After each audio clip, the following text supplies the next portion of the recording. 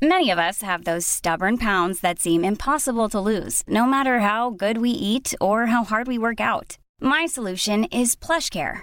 PlushCare is a leading telehealth provider with doctors who are there for you day and night to partner with you in your weight loss journey. They can prescribe FDA-approved weight loss medications like Wegovy and Zepbound for those who qualify. Plus, they accept most insurance plans. To get started, visit plushcare.com/weightloss. That's plushcare.com/weightloss. Mother's Day is around the corner. Find the perfect gift for the mom in your life with a stunning piece of jewelry from Blue Nile. From timeless pearls to dazzling gemstones, Blue Nile has something she'll adore. Need it fast? Most items can ship overnight. Plus, enjoy guaranteed free shipping and returns. Don't miss our special Mother's Day deals. Save big on the season's most beautiful trends. For a limited time, get up to 50% off by going to BlueNile.com. That's BlueNile.com. Hey, it's Paige DeSorbo from Giggly Squad. High quality fashion without the price tag. Say hello to Quince. I'm snagging high-end essentials like cozy cashmere sweaters, sleek leather jackets, fine jewelry, and so much more. With Quince being 50 to 80% less than similar brands.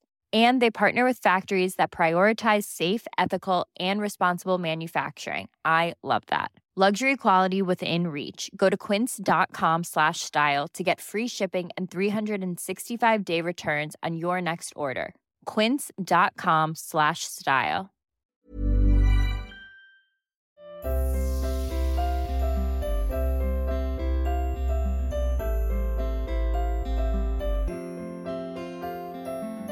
I'm Sheila Shoiga, and welcome to Ready to Be Real Conversations, the podcast series where I chat to people of all walks of life. Some names you'll recognise, others you might not, but my hope is that these conversations will at times inspire, challenge, educate, comfort, or simply entertain you.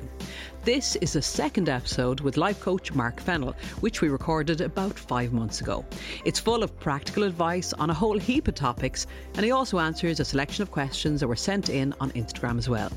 Some of the themes he tackles are overthinking, being triggered, relationships, finding purpose, accountability, acceptance, overwhelm, fear of rejection, time management, and people-pleasing. We could have spoken for hours, as conversations like this one are right up my street. And I started by asking him about imposter syndrome. Yes, and it's very common. 70 to 80% of people suffer with imposter syndrome. It's not a disease or sickness, so to speak. It's a mindset. It's a frame of mind, and it is feeling that you are an imposter in your role. You don't deserve to be there, or you're a fraud in that position that's not being found out yet.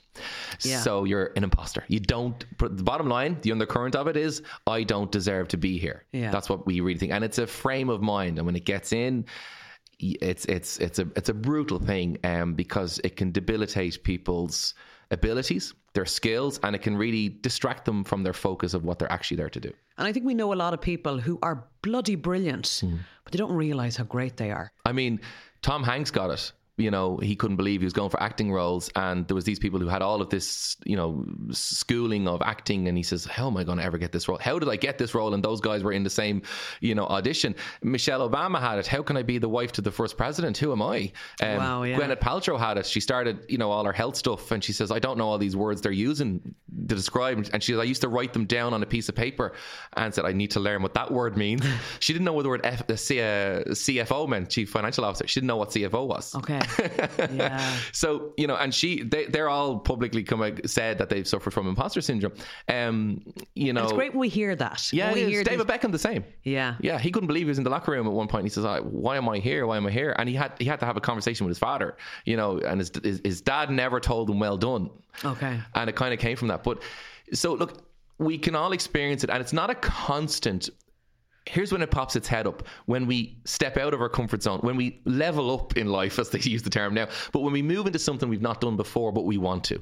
Like, you go for that promotion, you're nervous.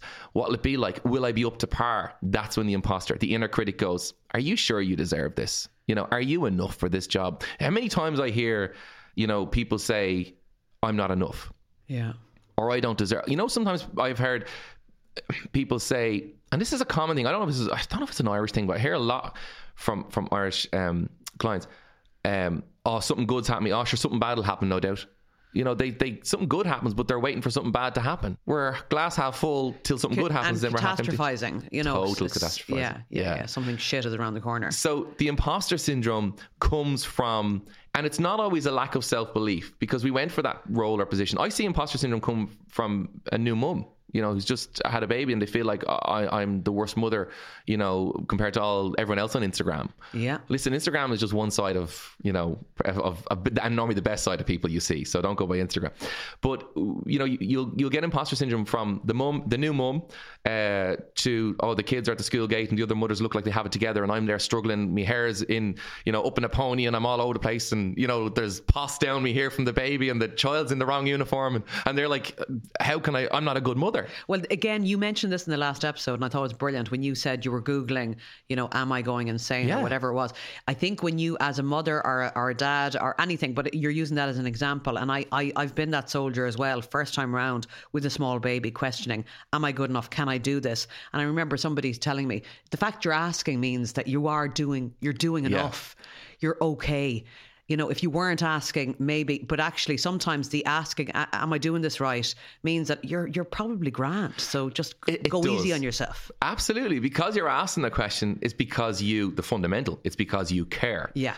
And as long as someone cares to do better, they'll do better because they want to learn it. It's the person who doesn't care, doesn't ask that question. Yeah. So absolutely. So imposter syndrome is normally a sign that you really care for that position or that role or whatever it might be that you're getting about. You care for it so much, you're even going, do I even match up to this? So I'm going to flip it on its head in a way and say, well, if you're getting imposter syndrome, you're in the right place at the right time. Okay. Embrace that thing, because you may feel like an imposter, but you certainly aren't. It's just because you're talking yourself down. You're getting in your own way. Has anyone else in this room said you're an imposter? You know, has anyone else said, oh, you're a fraud? You know, a person who is an actual imposter or is an actual fraud doesn't want to be found out. And they don't ask themselves, am I a fraud? They know they are. It's like, you know, Tom Hanks again, but, you know, Catch Me If You Can. You know, the guy knew he was a fraud. You know, he wasn't going, am I a fraud? Is this wrong? He knew what he was doing was wrong. So if you're asking yourself, oh, do I deserve this? That you got to flip that around and say, the reason you're questioning that is because you want it so much. Yeah. You're trying to match up. You're putting yourself in you know, on the stand, and you're questioning yourself. Do I deserve to be here? Have I got what it takes? Do I know the skills? Skills can be learned by any standard. You know, adjustment will happen over time. And feeling uncomfortable, well, I say this, get comfortable feeling uncomfortable and watch what's going to grow. Yes, yeah. You know, so many things for me personally, and if it's happening for me, it's happening for people listening, are coming to mind. You know, situations, things that I want to explore, achieve, whatever. And I'm finding that it's myself that's getting in my own way. We all do it. Yeah. We all do it. I never forget, I was doing an event and I was about to speak, and the guy speaking before me was someone I looked up to, and I was like, oh no, I'm not following him. You know, put me in the morning session when everyone's asleep. Don't put me now. And I just, the whole self-doubt started to come up. We're human, you know, it's what keeps us accountable and sometimes, but it's a negative when we start doubting ourselves. How am I going to follow him? And I remember what, you know, someone who mentored me years ago said, you just do you. You just do you. And if they don't like you, they'll, you know, the worst is they'll throw tomatoes at you or something. You know, they'll boo you off stage, and then you just walk on to the next stage that will accept you. So, you know, get off your own high horse. Just, you know, that was kind of what I said to myself. And I remember going up and afterwards, and he says, oh man, you have a great way about you. He says, I've always wanted to be more real, like the way you deliver. And I'm like, this guy's 10 years my senior. And I'm like, he goes, I always look up to you. This is crazy that I appreciate the compliment. And he goes, no, he said, you're very practical. He says, I go a bit too deep. And I could identify, oh man, he's doubting himself too. Yeah. That's great. Yeah. We all do it. Yeah. So, and overthinking. Absolutely. Yeah. I did a course on this week, actually, only on overthinking. And, you know, we all do it. We all, the drive, the reason we overthink is because we try to control the outcome. We try and control what will happen next. So if we overthink, we're out with friends and we said a joke and they didn't all laugh, or, you know, some didn't treat me like they normally did, the micro expressions, and we come away going, is there something up? Why didn't they text me back? Why didn't they laugh at my joke? And we start to overthink, because really what we're fearing is that we're going to get rejected by that group. that, you know, there's something in the air that we don't know about. And then what happens, the person texts you the next day and you go, oh, it's grand. I was overthinking that. Yeah. But we overthinking because we fear what's going to happen. And so we overthink to try and create solutions or to calm ourselves down. Here's the problem with overthinking. We try, if we're overthinking, say, a rash on our arm, or is that a new mold? Don't tell me that's cancer. And then we're straight onto Dr. Google trying to figure out. The reason is we're trying to dissect or calm ourselves down. But what we actually do is we are winding ourselves up because we're now reading about it, talking about it, and thinking about it. So when we, shall I say, want to stop that overthinking, we have to say, look, are you Googling this because you're afraid?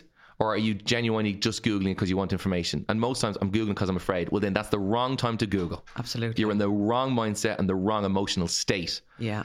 And you go, but I can't Google it unless I'm afraid. Well, then you book in for your doctor and talk to someone who can give you a definitive answer. Because Google's algorithm, without going into it, will always give what most people Google the most. And what most people Google the most is the worst case scenario. Yes. I always think the overthinking, if it was a cinema, it would play what if movies all day long. Yeah. And in those what if movies, everyone generally dies in the end. That's the overthinking cinema right there. That's brilliant. It's true, though. Brilliant way of looking at it. So don't go to that cinema when you're in that state. Easier said than done, I know. Yeah. You mentioned it as well, and I think that's a good one to be aware of, because I think sometimes we give too much credence to what other people think. And most people don't give a shit. No one cares about you more than you. Yeah. So that thing of, you know, you're on one stage and, you know, they might be throwing tomatoes at you. The other one, they might be clapping and up in their feet. But like, you know, don't worry about it. You're not everybody's going to love you. It's an impossibility. It's like the comedian, you know, his worst fear is not being funny, you know, but not everyone's going to find you funny. And as soon as you come to terms with that, you'll find stages where people pay tickets who do find you funny. And it's liberating. Yeah. I always put it like this, because the worst thing we have right now is with social media and different things and likes and follows and unfollows and oh my goodness, you know, and we get a great sense of, shall we say, hypersensitivity to the amount of likes and comments and what people do and what people say, and am I keeping the crowd happy? You know, Bob Marley said, what was it? You can't please all the people all the time, but you can please some people sometimes. Yeah. But it's so true, because the reason or the problem with that is, I always say this, look, don't get focused on the people who don't like it. Focus on the ones who are liking your comment. Now, it's no secret, they've sometimes shared me. I work with a lot of influencers who have quite a significant following or whatever. Yeah. And I say to them, well, if you're a band and you go on stage, don't be concerned about the people outside who didn't buy tickets.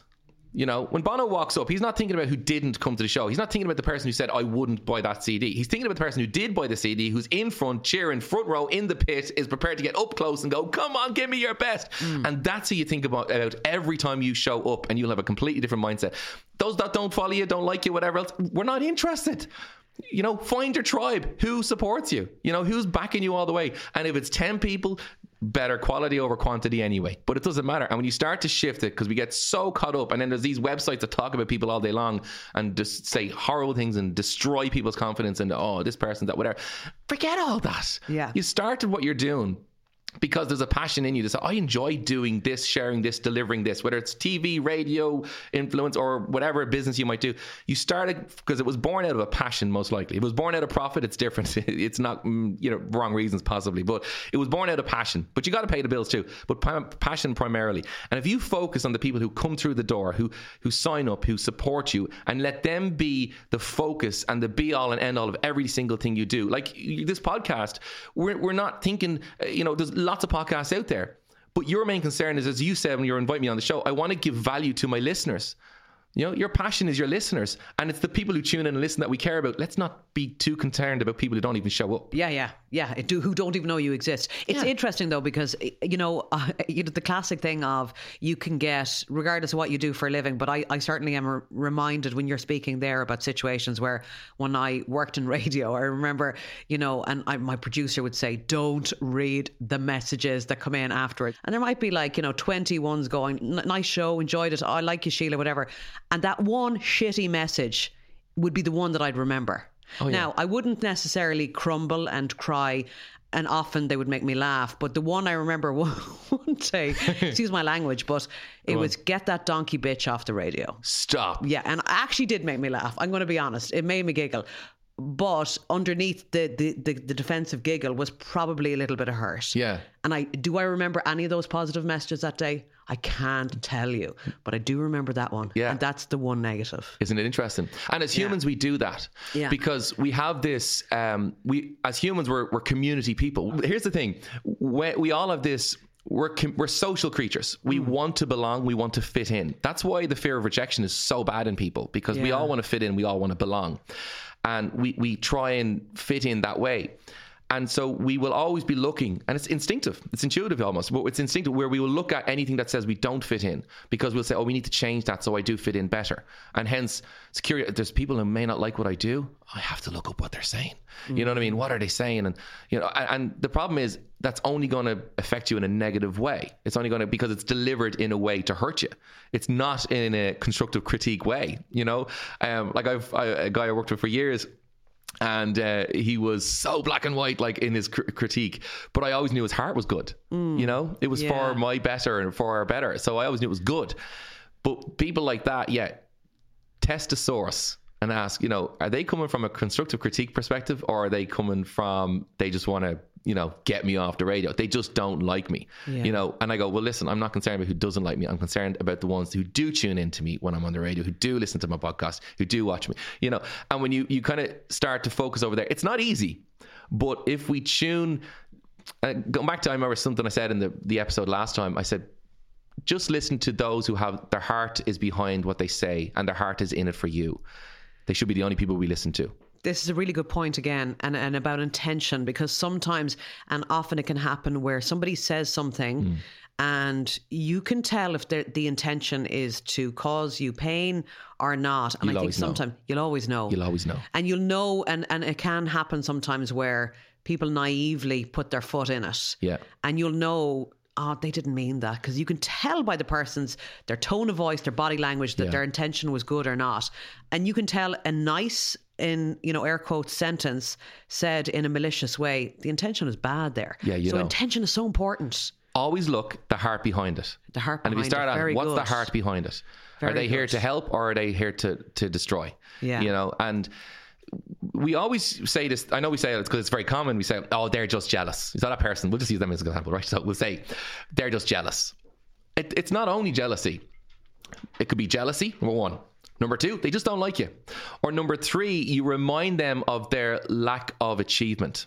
And that's more common, or that's a lot more common than we think. So say, for example, you're doing, you know, two friends, and you're doing really well, right? So you've John and Joe. Joe is starting to do really well. John and Joe grew up together, but now Joe's doing really well. You know, he's going on or whatever else. And Joe always told John, oh, you could be great. You can do things as well. But John feared stepping out of the boat, going after, you know, what he wanted to do. But Joe didn't fear it, and Joe went after it. Now John doesn't like Joe because Joe's successful. Because Joe's success reminds John of his lack of achievement. Yeah. And when people put a mirror up to us, and particularly if you're on radio and newspapers, TV, whatever else, people hate to see people doing well, because it reminds them of the fear that stopped them going after it. You get me? Yeah, I've spoken about this before, and I know you have, and obviously a far more professional context than me, but I would always be, and it's a word that people have a love-hate relationship with, but I sometimes think it's the only word that fits. I'm talking about when people feel triggered. And they feel, you know, like you're pressing their buttons. And obviously, you know, everybody's unique and different. We have to honour and respect where they're at.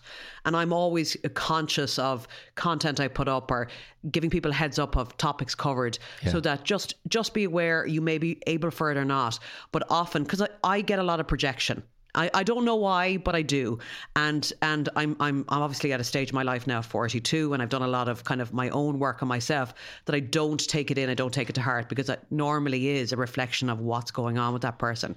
So often if you're saying something and somebody's pissed off with you, it is because, as you just mentioned, there's something going on themselves, that instead of actually looking at it, it's easier to kind of point the finger and be angry or be annoyed. It is. Fault find. No, you've made a really good point. And this is what happens, because, you know, the fear exists for us all, you know, and the fear of failure, the fear of rejection exists for us all.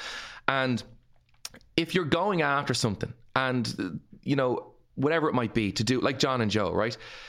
When someone sees you doing well, and it triggers them. And they don't know why they don't like you now, but they don't like you because if you look at their history, their career, at some point they said no to something, or they didn't have the gung-ho to go after something. So they just coasted, and they know they've coasted. They know they didn't pursue it or go after it.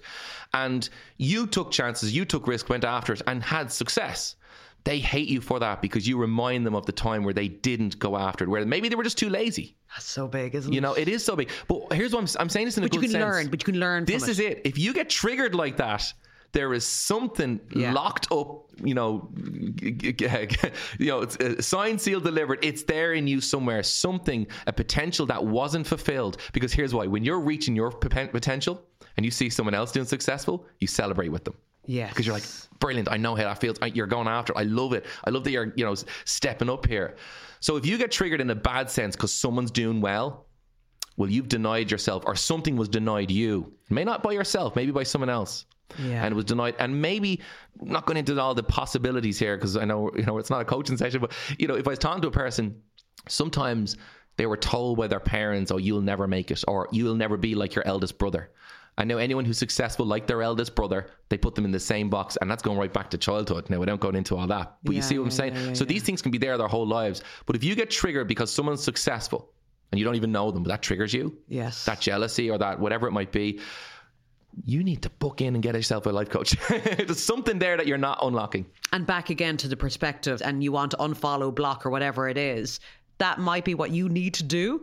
But if you can look beyond that and delve into it as to why, there's huge learning in it. Again, maybe you're just jealous, and that's, and jealous is bad, but envy's worse.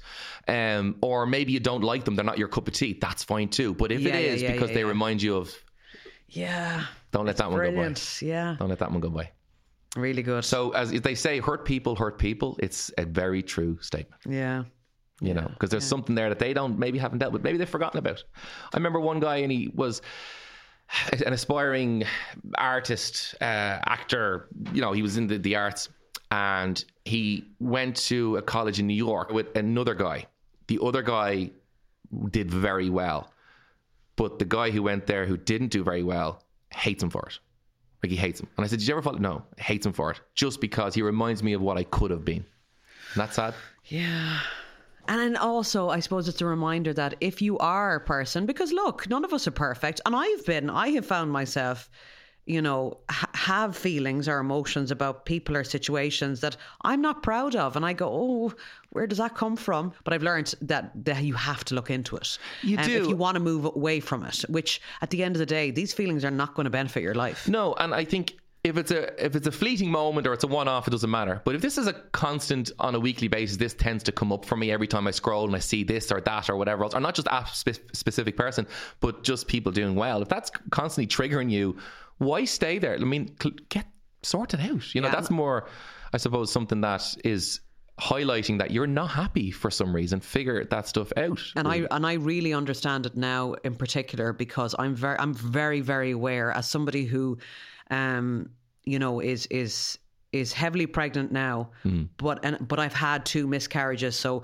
I understand when it hasn't gone to plan. I'm aware of how sometimes an innocent story of mine might really upset somebody who really deeply desires something, and might see me as almost putting salt into a wound. You do need to be mindful of your energy, and there's a time and a place to be able to deal with it, regardless whether it's a work envy or whether it's relationship envy or, the desire to have a family, or however it manifests. It's interesting you say that, because that's very personal and relevant to me.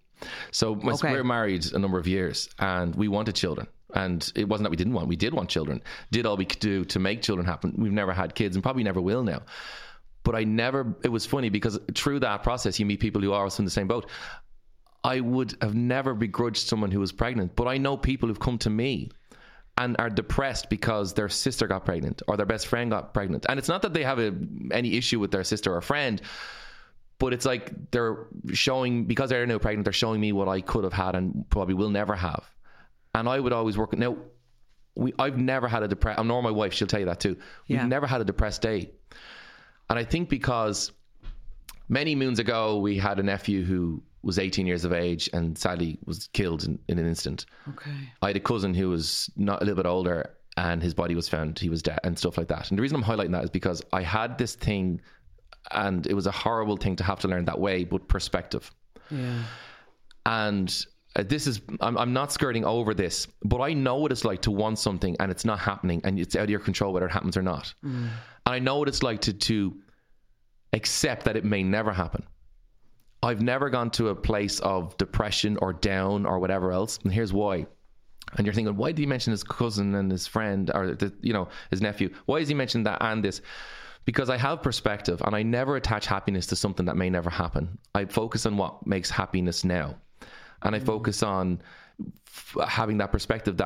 So I was pulling up to the hospital one time, and my granny was in the hospice. Sorry, she was passing away. And I was trying to get parking, and I remember getting angry because I couldn't find a car space because they were renovating or something. So it was very limited. And I was like, I can't get a parking. And I remember getting really annoyed about it, like frustrated. And then I just saw a person in a gown who'd no hair and clearly, wasn't looking good for their. And I was reminded, I'm getting annoyed about a car space. That person might not be here next week. My grandmother won't be here in a month. And then when I had something like where we wanted kids and whatever, I went. And, it's something I'll probably talk about more in another day, but because it's a long story. But I remember going, but there's people who are dying tomorrow. There's people who don't have things I have. There's people who don't have arms, people who don't have legs, people who don't have sight. There's so many things. And I go, I'm not going to get into, and we both made a decision. I don't know, thankfully it probably just kind of came organically to us, but because we lost people young, we knew the value of that life is precious, and you're not always going to get what you aspire to have. Business, family, partner, house, otherwise. So never attach your happiness to the future, because then you're not, shall I say, you are taking away your happiness from today. Yes. And I think we learned that lesson, and that's why when I work with a lot of people who've gone through that stuff, or divorces even, I can always relate going, I know you were in a marriage that you thought was going to be forever and then it's not. How will you ever recover? And I say, well, look, you're still here. Your life's potential is still there. You can still be happy again. It's just, let's work on that. Now, it's probably a deeper conversation, but you get my idea where I'm coming from. A lot of us we're all presented with a choice. When we see someone that has something that we want, you can either get happy for that person, because we love kids, And I remember one person said to me, she said, I wasn't sure whether to invite yourself and your wife to my baby shower, because she knew me really, really well, or I thought she did. I wasn't sure if that would be upsetting for you. And I was like, what? I said, no. She goes, because I have another friend who's going through IVF and I know it'd be too much for her. I said, no, we're not like that. I said, don't, we're not at that place or anything. No, listen, come along. And it's funny, I celebrate with people who have stuff I don't have. And don't get me wrong, I'm not perfect, but we are all presented with a choice. And I can understand how someone could get very like, oh, another pregnancy over lockdown, the amount of them, or whatever it is. We see it all this. But it's the same true for someone like who's stepping out, going for setting up a business or whatever. There's a lot of uncertainty out there, but never attach your happiness to something that may never happen. Focus on what is going to bring you joy today. Yes. And when you're stepping out, I remember my father said this to me. He said, look, anyone can be like the pigeons. They're safe in a group and they're all going around the ground. Everyone can be like the pigeons. But he said, and I know this probably sounds cheesy, but my dad has some great lines. He says, don't be like a pigeon. He said, be like an eagle. He says, go as high as you can, as far as you can, and always remember there'll someone be going higher than you, but don't ever get jealous. He said, you just learn to fly like them. And I never forgot that. Love that. And I said, and I've always taken that. And because as soon as we start to get jealous or envy, we start thinking, we lower ourselves, we start taking away our happiness, we start getting upset. That's why comparison is the thief of joy. Yes. We start to pull ourselves back and ourselves down, and we start to become bitter. That's where bitterness comes from. Yeah. And they say, oh, don't get bitter, get better. You know what I mean? But listen, if you're getting jealous, it's a pain that's maybe being pressed on. It's a scar that may be getting opened. Don't remain there. Identify at least, be your own coach, that this is not serving me well, getting upset like this. And I always say, get people around you who celebrate you, not just tolerate you. Yeah. Thank you for sharing that, for starters. We do need to have these conversations too. It's important. Can we now talk about relationships? Go on. Because I suppose I know a lot of people during this time who have felt more connected to their partners and have kind of felt like, okay, the pandemic has really brought us closer together. We're more bonded, and the flip of that. So you have really polarizing kind of things happening at the moment. Very much so, and not alone. My clients booking in for relationship issues or marital issues increased about 30% really to normal years during the pandemic, through the kind of latter half of the pandemic. And so, I'm not sure if I love them anymore, or terms like, I think I'm falling out of love. And then there was also affairs and different things, and they're talking with someone online, and lots of difference. The point was, or the observation is, relationships were put under a whole lot of pressure for the last 18 months. It was literally like, we're going to stick you in a room together and see how well you do. Yeah. And that little thing that used to annoy you, it's going to become a big thing in 12 months' time. Wait and you see. That little grievances, that bathroom not painted yet, when you're looking at the same bathroom every day for 6 months, it's going to become an issue, a major one at that. So lots of little things became big things. That's one part. But then a lot of relationships were now forced to relate, now forced to communicate 24/7, 7 days a week. They didn't have the escape. No, I'm going to use the word escapism, but they didn't have that distance, the distractions of work and overtime and et cetera, et cetera. Sometimes people were two ships in the night, but now that they were stuck together in a way, and I don't mean that in a negative sense, but they were left together, they realized that there was, kinks in the armor. There was things that weren't ideal, and, whatever the case. For the person who says, I don't know if I love them anymore, I always say this: love is not a feeling. It's not an emotion. It's a choice. Yeah. And people forget that. People go, I don't have the butterflies like I used to. I don't, at least in the honeymoon stage, that ain't last forever. The flowers they used to get you every week, that's going to stop. But what I mean is, when it comes to relationships, it's a choice. Yeah. And here, let me explain it like this. When we don't water the plant dies. But the thing about the plant is, and I always say, a relationship is like it. You've got to both be watering that plant to get that plant to live. To get that relationship to survive, it needs both input. If myself and my missus, and we stopped going on a date night, and we stopped chatting at dinner, and we're on our phones all day, and we're working like two ships in the night, and I do that for 9 months, and then someone says, are you really strong and connected? I'm like, yeah, we are, but we haven't had a chat really, because there's distance growing in. You've got to, if you want return, you've got to invest. Yes. And that's the only way you're going to do it. I'm not saying every relationship is fixable, but a lot more of them are fixable than you think. But it takes two to tango. You've got to have both equal in it.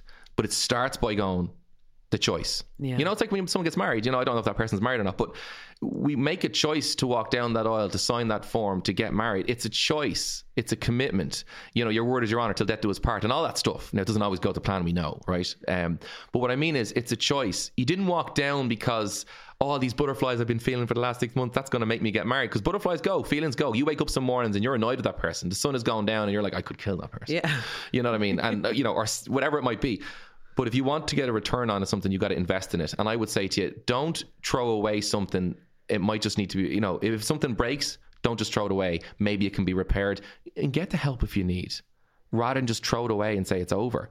Or revisit. What I do is this. I think it's worth sharing. I always say we wear a lot of hats. We've our work hat. We have our mammy hat, our daddy hat, our daughter hat, our sister hat, our mother hat. We've all these different hats. And when you have a child or a new baby, you're wearing a particular hat, the mammy hat or the daddy hat, for a long period of time. Sleep deprived as you are, your focus is the baby, and that's that's life. That's right, because the child is only new, and so forth, and it needs full attention.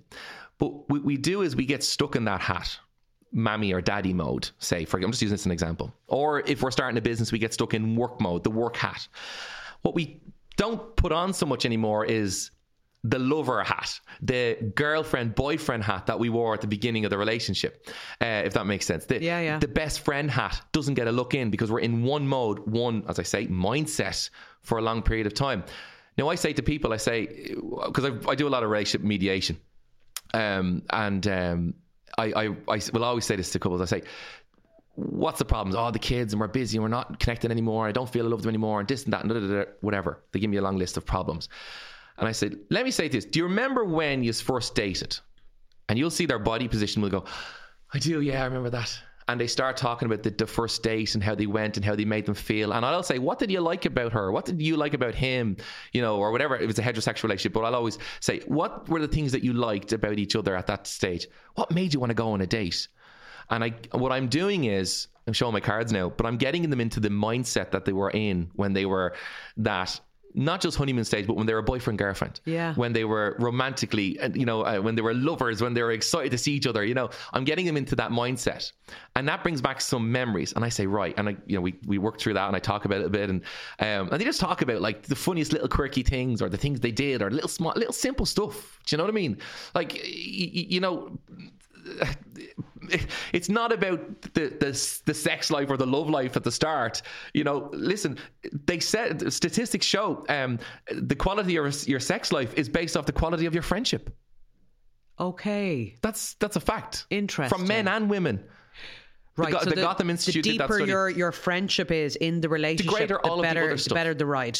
But basically. All of the other stuff gets better. I love it. When you go back to the core. So remember, when you're a boyfriend, girlfriend, boyfriend, best friend, you marry your best friend.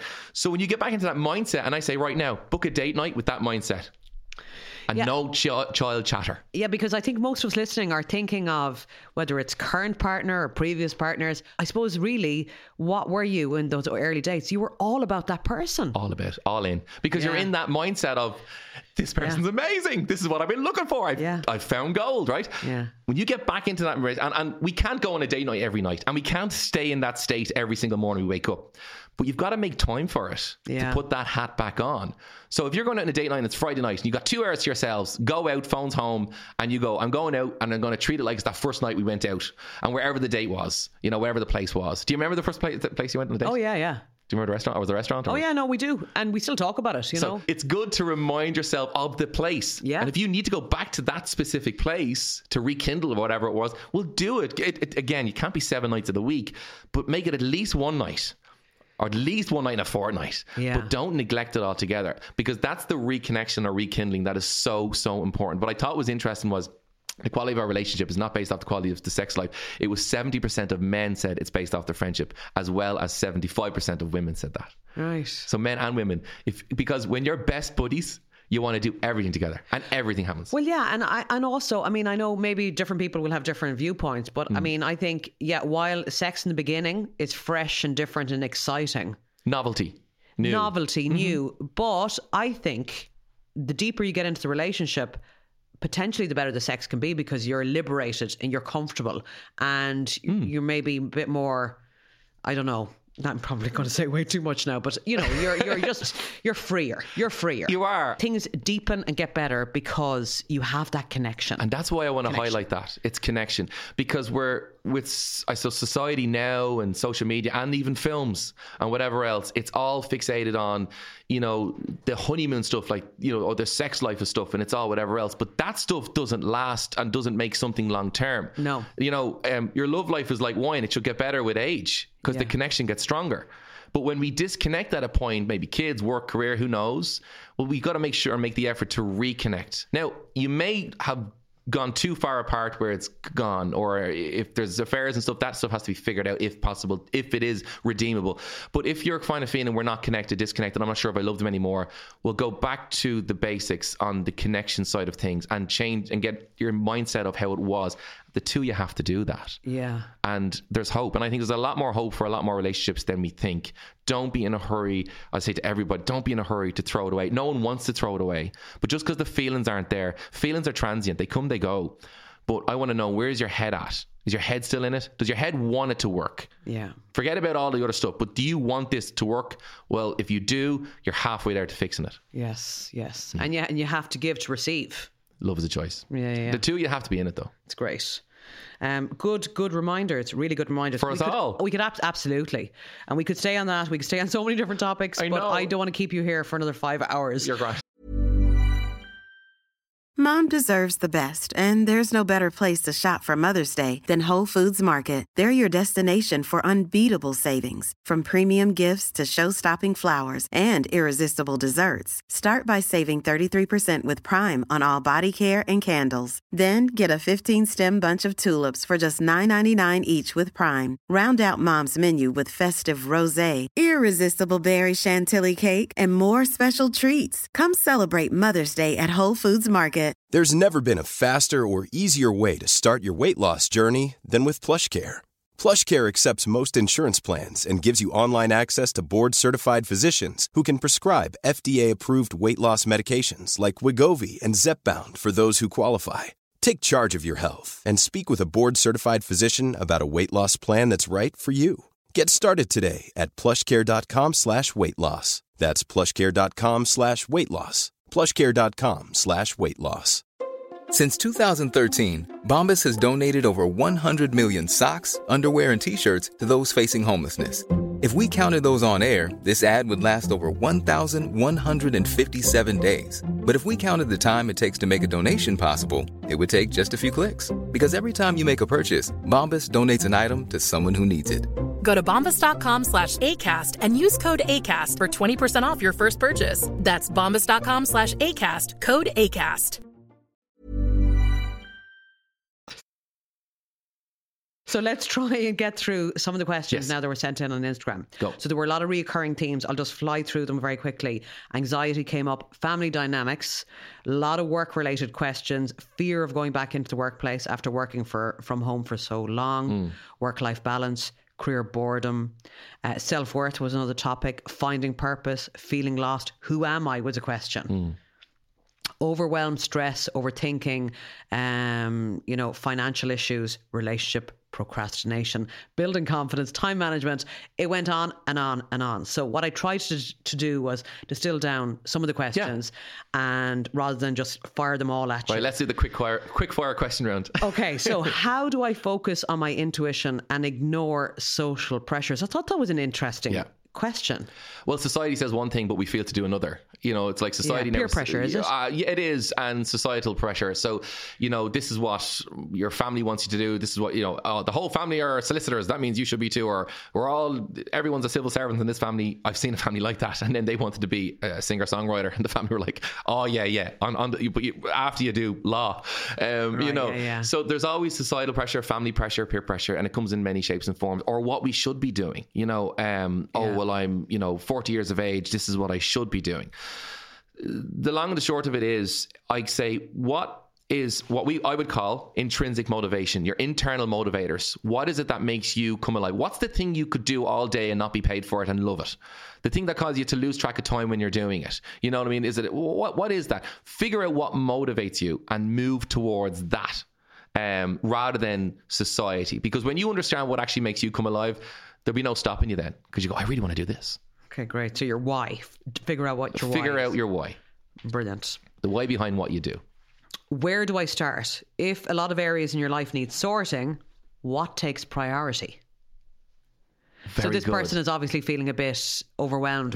Well, I actually do this with clients very early on, where we actually go through every aspect of their lives and we break it down into satisfactory level, and we figure out where the biggest unsatisfaction is, and we start there. Okay. And that can be different for different people. Oh, absolutely, always is. A lot of times we think very just kind of lateral. We don't think too deep on it. We think, oh, I'm just not happy because I don't know what I'm doing, or I'm just coasting along. I'm just not happy. But we don't go beyond that. Really, what I would say is, if you're kind of in a place of not happiness, you've got to discover or ask the honest question. Sometimes it's not about finding the answer. What would I like to do, or where would I like to go? Ask yourself, what do I not like now? Work it backwards. What is it that you're not happy about? Oh, very good, yeah. Rather than going, what would make me happy? What are you unhappy about? Why are you unhappy? So start going, what's the biggest area in my life of concern? Start there to fix that. When you start to work on those areas bit by bit, like you might say, oh, it's friendship, connection, relationship, or whatever, figure out what has you most unhappy. Start with that. You'll start to then get clarity over time. And that's a general answer now, but that's the kind of the guide. But really good. And I suppose these kind of questions, that we don't often truly ask ourselves and allow the answer to... We never give it the time. Yeah. Would you recommend a notepad? Like, is journaling, because I'm a fan of writing things down. Would you write it down and work it out? I would write down, journaling is a great way of doing it, but get your thoughts on paper. When we do that, we activate a part of the brain that is more fault finding. So it's like, it sounds bad in my head, but when I write it down, it doesn't look so bad. Yeah. Or at least you get clarity now. It's like when you talk to a friend, you go, this is how I'm feeling. And then they don't say anything. And then all of a sudden you go, God, do you hear me? I feel like weight lifted. Yeah, That's why they say a problem shared is a problem halved. Because when we verbalize, write, or read, we tend to go into more figure it out part of our brain rather than wallowing in the emotion. So yeah, write it down and start getting clarity of your thoughts. What's going through your head? You know, what's keeping you up at night? What's bothering you about today? Why are you not happy going to work? Why are you not happy on the weekend? And start writing it down. Again, that's a general answer. It will be each to their own, but you've got to get it out of your head, either shared with a friend, written on paper. Clarity is the key. Another question here is, I often feel overwhelmed. Any tips to manage it? Overwhelmed is because we feel it's too much to take. We can't cope with what's coming at us. And that's a real sign of you need structure. You need a schedule. You need to... A plan. Overwhelm is because we're too busy to even make the plan. Well, you are better off make the plan because this overwhelm doesn't go away. And when you start to, again, like we mentioned, write it down. What is your to-do? What is overwhelming you? And how can we work smarter, not harder? I quite often will do that with clients, and we'll literally just go through their schedule. I'm told that I overthink situations too much. How do I stop? Overthinking is because we fear the outcome. I always say it like this. It's because there's a belief that there's an outcome that will result in a threat. You know, I always call it BOT, B-O-T, a belief, outcome, threat. Okay, very good. And I would always say to people to unbox that or reverse engineer it and say, okay, well, what's the threat? Okay, here it is, because I think this might be the outcome. And okay, with the outcome in mind, what do you believe? You know, what is that you believe around that outcome? That's the problem. Rather than looking at, they might reject me. That's the threat. The outcome of the rejection, you might feel what? Oh, I believe I might feel alone or lonely. That's why you're overthinking, because the fear of being alone. And then you start saying, so what can we do to alleviate that fear? Let's face into the wind on this. Sometimes what I'll say to people is, if they overthink, say, a presentation, or they're going to do a talk or deliver something like that, and they don't know everyone in the room or something, and they're overthinking. That's normal nerves to a point, right? But if it's a constant, you've got to deliver this in your job on a regular basis, and so I'm always overthinking these things, these presentations. My advice would be is that you're getting caught in a loop because you believe something might happen. But here's what I do, a simple one. I say, what are you afraid of? I'm afraid of I might fail, I lose my job, and that's going to impact on my family and my house and my mortgage and whatever. And I say, look, when you're showing up to this thing that you're overthinking, I say it like this: do you want to show up afraid, or do you want to show up being brave? And when you put it into that black and white, you know, most people go, I don't want to show up being afraid. Well, then you better show up being brave. Does that make sense? And when you kind of put it down into that kind of accountability language, well, are you going to be afraid now, or are you going to be brave now? That can sometimes have a good impact on people when you get into accountability. When you're causing them to rise to the challenge, it's better than let's talk about the problem, but let's talk about, now, how are you going to be, and what do you want to be like? Because I always say it's not about being fearless, like fearless. It's about being brave more. Okay. You know, and sometimes people think, oh, does that mean that the fear is not there? No, the fear is there. I was sharing this. I did an overthinking, as I mentioned, course only this week. And I said this. I said, on the front line of battle, all those soldiers, do you think they're not afraid? They're all afraid. It's just they're courageous at the same time, which is being brave in the face of fear. Feel the fear and do it anyway. It is a little bit like that. But sometimes it pays to go a little deeper on why that is. Okay, very good. And I suppose really at the end of the day, we have to accept that fear is going to be a factor in all our lives. And I tell you why. Because uncertainty is a factor of all our lives. We cannot always predict what's going to happen next. Yeah. So hence fear has to exist to prepare us for uncertainty. And it's not always a bad thing. Fear can sometimes protect us from, like, you know, that fear of, I'm about to cross the road, and if I don't look left or right, I might get, hit by a car. We need That's that. a valid fear. It's a protection. It's a natural protection, and we need it. Anxiety is where that fear is triggered and it's impacting your quality of life. It's grown legs. It's dominating you now. That's when it's problematic. Yeah. That's when it's gone too far. No one wants to be rejected, but some people fear it more than others because of what they feel the outcome will be. The reason other people don't fear it as much is because they say, well, even if that happened, I'll just rock on, you know. But for some people, that would be, to be rejected by friends would be the end of my life. I couldn't survive. So that's why we all don't want the same things, but we react differently based off the fear and because of what we believe will happen. If you start, whatever scale you're on, however fearful one might be, if you start with this, that no matter what happens, this is easier said than done, but when you start to constantly remind yourself, no matter what happens, I will survive it. Yeah. I will survive it. You know, and the only thing that you may think, well, I won't survive death. That's the only thing you probably won't survive, but you can survive everything else. Right? Yeah. But I will survive it. And so when someone gets fear of panic attacks or fear of high anxiety, I had to learn this myself. We talked about it in the last episode. I had to learn that I will survive it. I will survive it, no matter how bad it gets. There's nowhere on record where a panic attack kills someone. You know, okay. Interesting enough. Yes. You know, so there's nowhere on record. And the amazing thing about it is, when you're in a panic attack, the biggest fear you fear is that I'm going to die. I can't cope. My head will blow off or I'll collapse. The worst thing that can happen is you faint. Yeah. And you'll come back around maybe with a headache. You know, but so we fear what may happen. And sometimes it's not always that bad. But if you start saying to yourself, even if the worst happens, I'll survive it. Even if my friends reject me, I'll survive it. Even if I don't meet someone that I want to fall in love with, well, I'll survive either way. And when you start to get into that way of looking forward in life, that I'll survive it. It's going to be hard. It's going to feel terrible. It's going to be awful or whatever. Well, when you start to believe that the glass is half full and that you can get through something, you then give yourself what's called hope. And hope is a powerful thing. And one of the things that got people through Auschwitz was the hope. Yeah. You know, it was holding on that someday this will end. We've no idea when. God forbid, we don't know what will happen. But it was the hope. And as psychologists have documented this quite heavily, it was hope. So when you say, no matter what happens, I'll survive it, it's hope will get me through. I hope for a better day. I just hope for a better day. It's when we get into that internal dialogue of, I won't be able to survive it.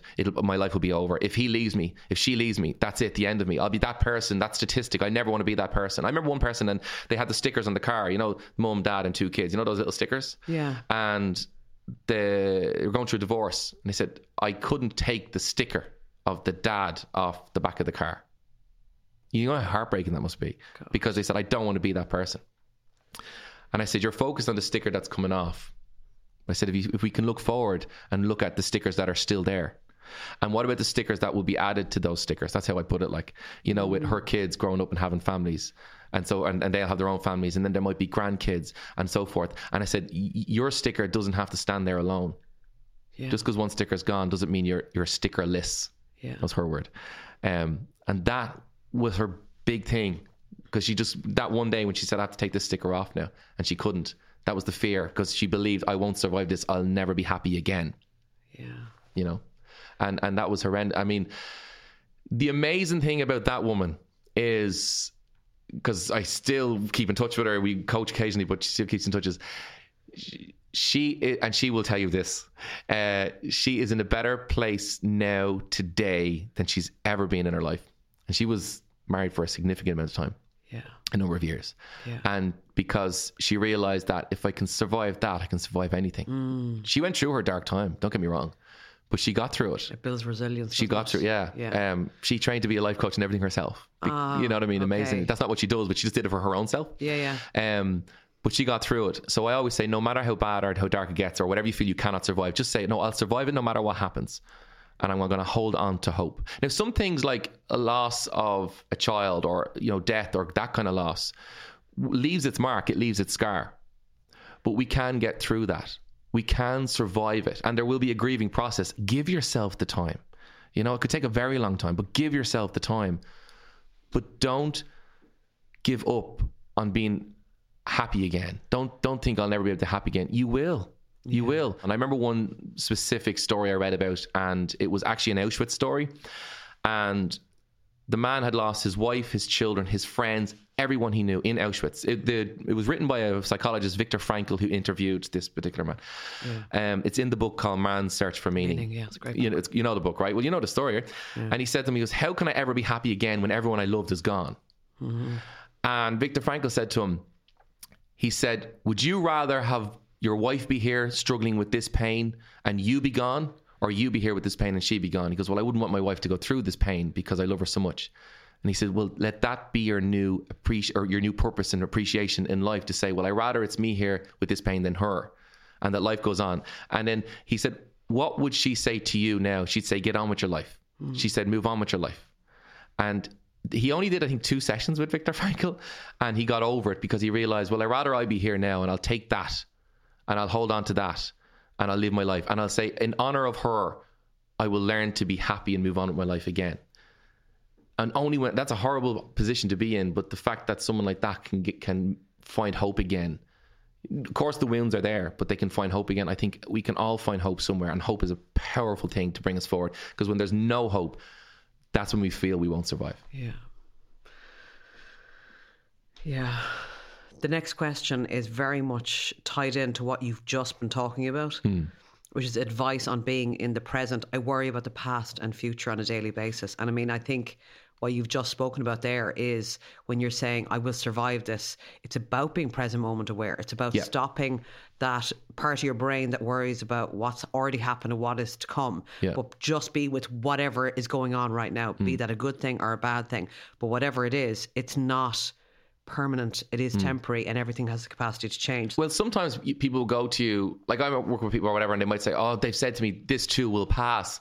And I said, well, let's not try and force it to pass, but let's accept how we feel, understand how we feel. We're not bulletproof. Allow ourselves to grieve, or whatever it might be, or whatever we're anxious about or depressed about or whatever. Allow it to be. But you've got to see it like a cloud rather than like a house. A cloud eventually will move. You know, a house is something that's solid. Sometimes we picture this anxiety or depression or whatever we're going through as it's a solid structure that we're locked up in and will be there forever. Don't see it like that. See it more like it's a cloud that's hanging over right now. But it too, you can't shift it. It has to just pass itself. It's what we do while we are under it. Yeah. I hope that helps.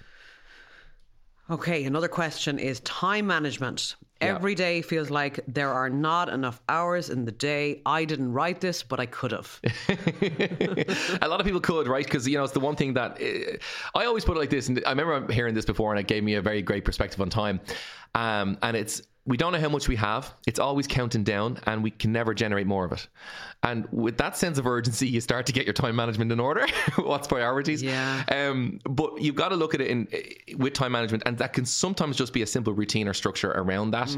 But I would say, if you feel there's not enough time, I would say, okay, that's fine. Are you happy with where all your time is going, is the question I'd ask you. And then they'll say, well, no, there's certain things that take my time, like this, that, and whatever else. And I'd say, well, because you're not happy. It's not that there's not enough time. Your time is being spent somewhere you don't want to spend it.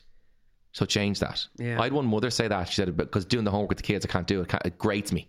She said, I hate doing the homework. I'm not a teacher. Hate teaching. Don't want to be doing the homework with the kids. But she said, I know as a mother, I need to be doing that. I'm just being honest, Mark. I don't want to teach the kids.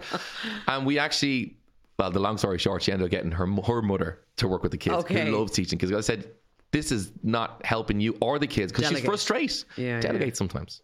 If you can. And a good one that I heard, it was actually my partner said it to me, it was eat the frog in the morning. Get rid of the hardest task. So when you have your to-do list, I would often leave the thing that really needs to get done to later in the day. And by then...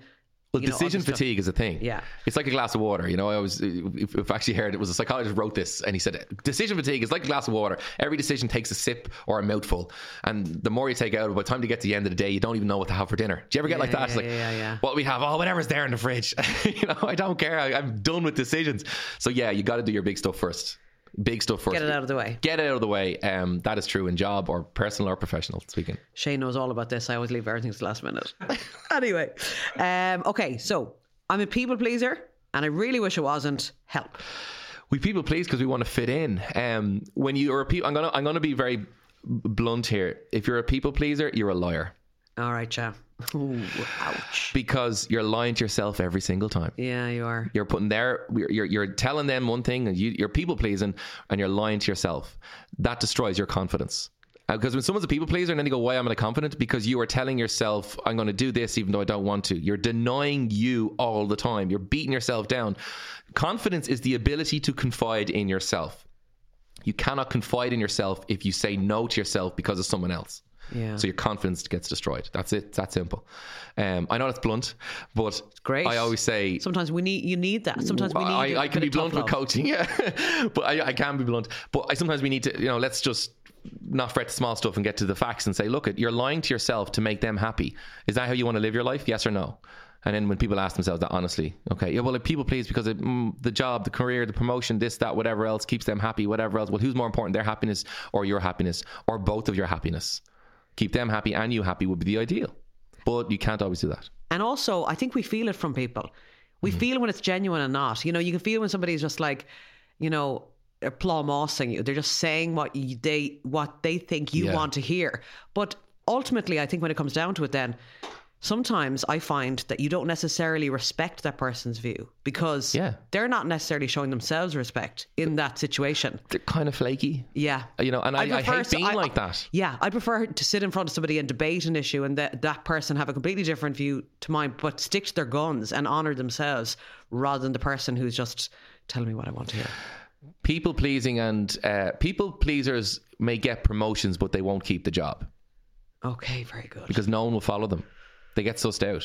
And then someone who comes up who's not a people pleaser, who has the ability to actually lead from the front and not from behind, will actually make it happen. So people pleasing may get you the promotion, but it won't keep you the job.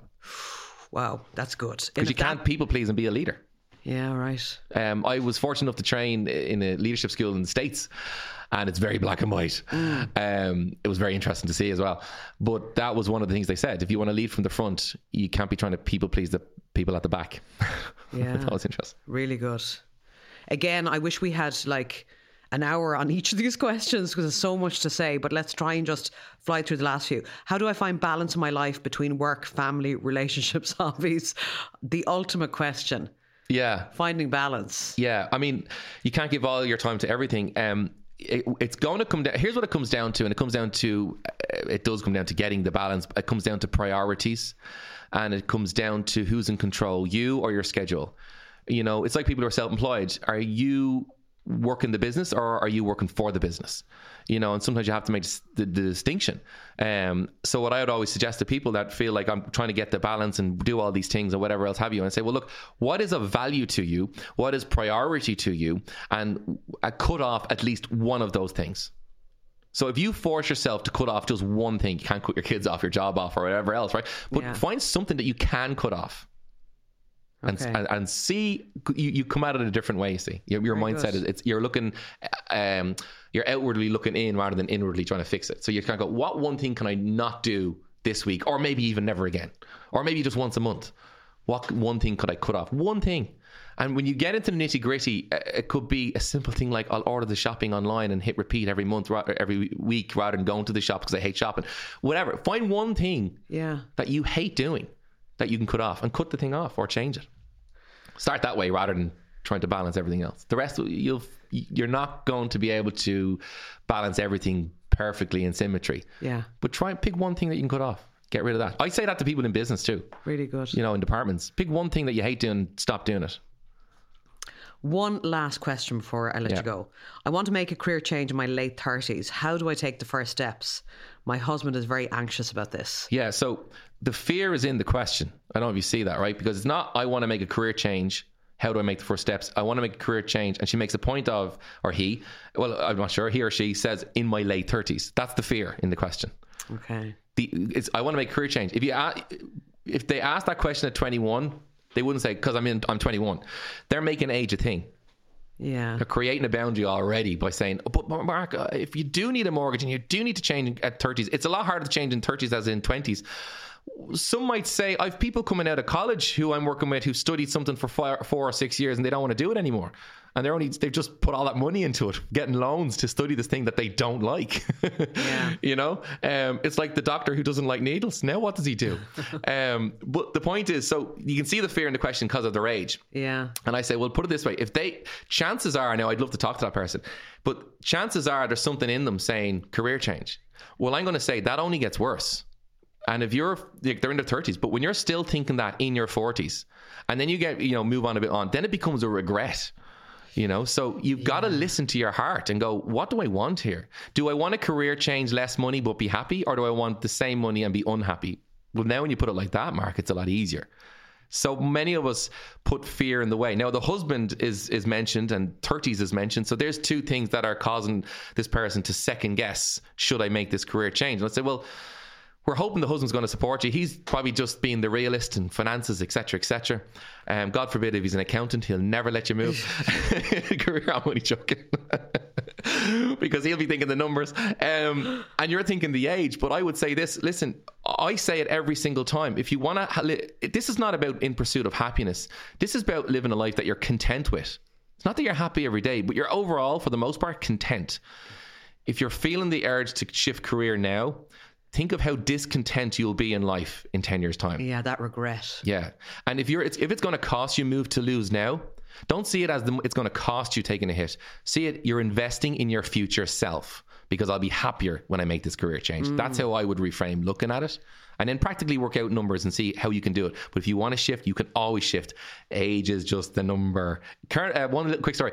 KFC, Colonel Sanders, he was 60 when he started KFC. Okay, yeah. So I always think age is but a number if you see it like that, or it's a roadblock if you see it like that. Yeah. Brilliant.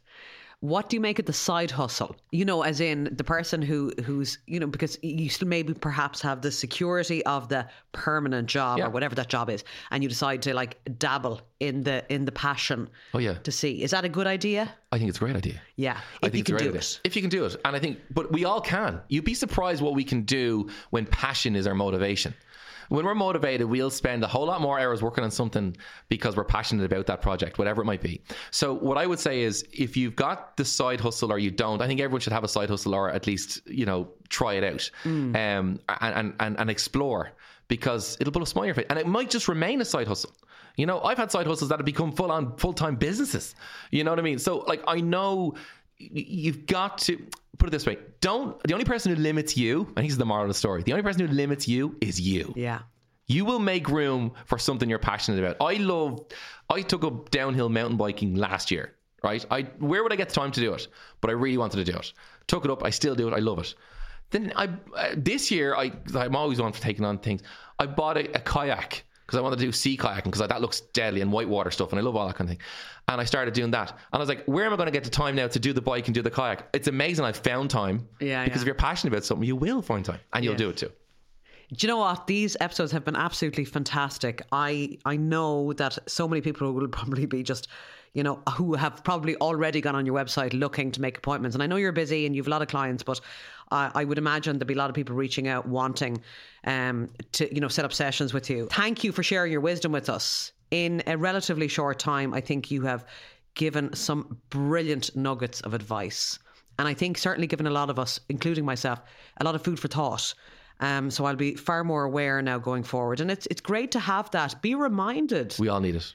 Yeah, none of us are perfect, and we're always a work in progress, and that's okay. I reread books I read 10 years ago, and I read them like it's first time reading them, going, yeah, I forgot that. That's so important. Must never forget. We all need reminding. You know, one of the things I do is I set up a monthly coaching program, because it's great reading a book and you learn something, or doing a course, a one-off, and that's brilliant, but we need the constant reminder. And that was one of the reasons I set up Tribe. And it's amazing how consistency is far better than occasional brilliance. If you're consistent with something, watch the results come in, and it's all about the results at the end of the day. You mentioned Tribe there. So do you want to just, before we go, just tell us a little bit about that? I will really quick. Yeah. So basically, I can't coach one-to-one. The waiting list has gone too long and stuff, whatever. But what I've done is I set up a private group. And it's basically monthly coaching where I do a night of training. I also do a night of Q&A, much like, you know, we're chatting about. People ask questions and I will then give answers and so forth. But the groups, it's got a synergy about it. So it's people supporting people, like-minded people. So if you're struggling with, you know, anxiety, or you're starting a business and don't know where to go, or you're just lacking confidence or motivation, or whatever your challenge is, it's monthly and it's there to support, where you can ask questions, get answers, but you're around people who will say, well done, keep going. You know, we'll celebrate with you. And the amazing thing about it is, though, the group, we've got a private like chat group and stuff, and it's amazing, the ideas and the connections and people bouncing ideas off. And even just knowing that there's people in the same boat is sometimes a great start. So can we still join that? You can. It only opens enrollment if it's not open now at the point of this podcast being released. You can put your name on the waiting list. But basically, head to my website, markfennell.ie, 2 N's and 2 L's. So markfennell.ie, and it's the same handle on Instagram. It's markfennell.ie. Just connect. and hopefully there's content there that will surely help you. But yeah, I'd love to have you aboard. Mark, thanks a million. Thank you so much. It's been a great chat. I've loved it. If you like this episode, you can go back and listen to our first chat if you missed that one. And if you're a fan of the pod, please do let me know by leaving a rating or a little comment on Apple. It takes about a minute, I promise. You can also click follow or rate on Spotify. That's a new thing. And you can share it with pals in real life or on social media. Whatever you do would be absolutely brilliant, and I would really, really appreciate it. You've been listening to Ready to Be Real Conversations.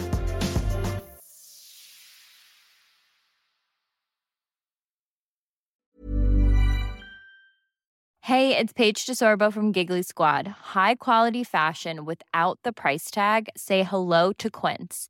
I'm snagging high-end essentials like cozy cashmere sweaters, sleek leather jackets, fine jewelry, and so much more. With Quince being 50 to 80% less than similar brands.